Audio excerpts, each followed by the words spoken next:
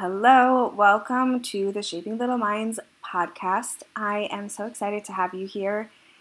There honestly isn't much for us to catch up on today, so we're going to dive right into this week's episode. Hey there, Adva here. I am so excited to welcome you to the Shaping Little Minds podcast, where we help support and mentor early childhood teachers inside the classroom.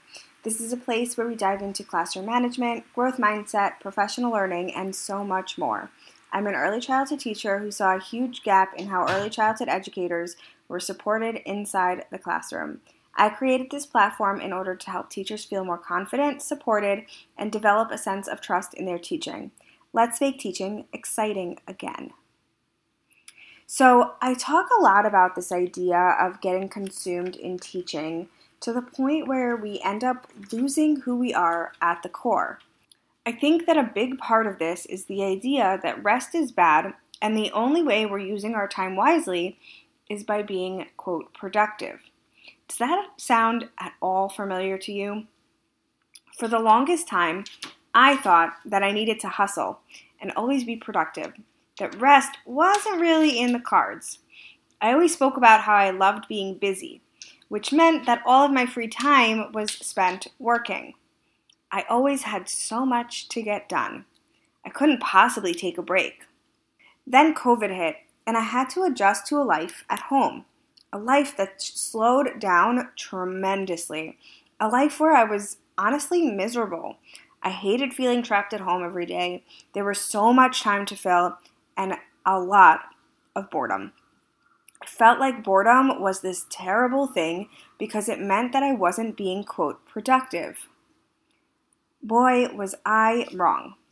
I was so used to being consumed by my work that I forgot the other things that brought me joy in life. I was so used to being, quote, busy that I forgot how to sit still and enjoy the quiet time. In the last 5 or so months, I have taken big steps to finding out more about myself outside of education, outside of my work. My 2 biggest lessons were, number 1, it's okay to be bored. Boredom is normal, and it doesn't say anything about your productivity level.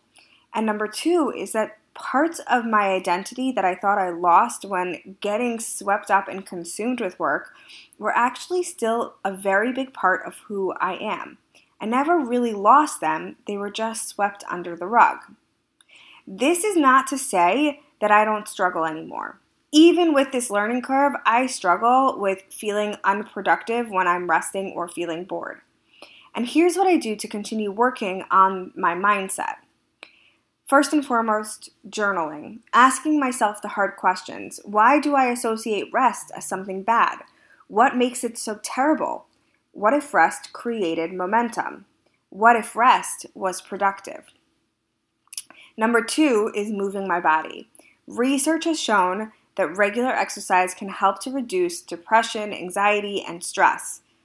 I try to move my body every day and to get to the gym 3 to 4 times a week. Now, when I say I move my body, I don't necessarily only mean I go to the gym. I mean I take walks outside with my dog. I mean I go and dance with my friends.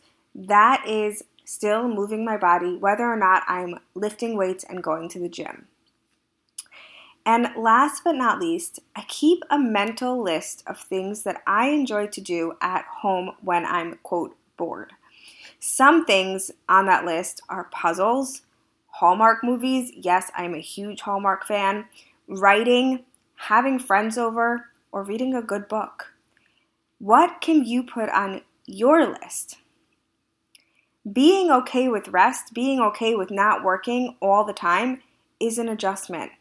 But it's an adjustment that will actually help you to get back to what brings you joy in your life. It's an adjustment that will create balance in teaching versus in life outside of the classroom. So if you are an early childhood teacher struggling to find that balance between being a classroom teacher and your life outside of that, I can actually help you to create a roadmap that will help you find that balance. How?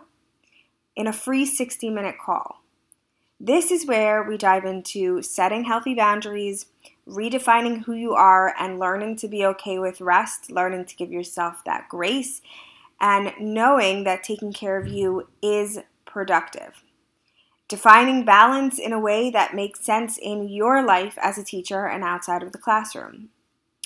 This is the kind of mentorship that is only the start of what I offer inside of my brand new program called the Confident ECE, where I help new and struggling early childhood teachers. If you want to apply to for the Confident ECE to learn this roadmap to creating balance in life in and out of the classroom, you can book your free 60-minute call with the link in the show notes below. Thank you so much for listening to this week's episode. If you could share this episode with your teacher friends, leave a review, or just share the episode on Instagram and tag me at Shaping Little Minds Podcast, I would love to connect with you. As always, keep learning, growing, and becoming your best teacher self. I am so proud of you. See you next time, teachers.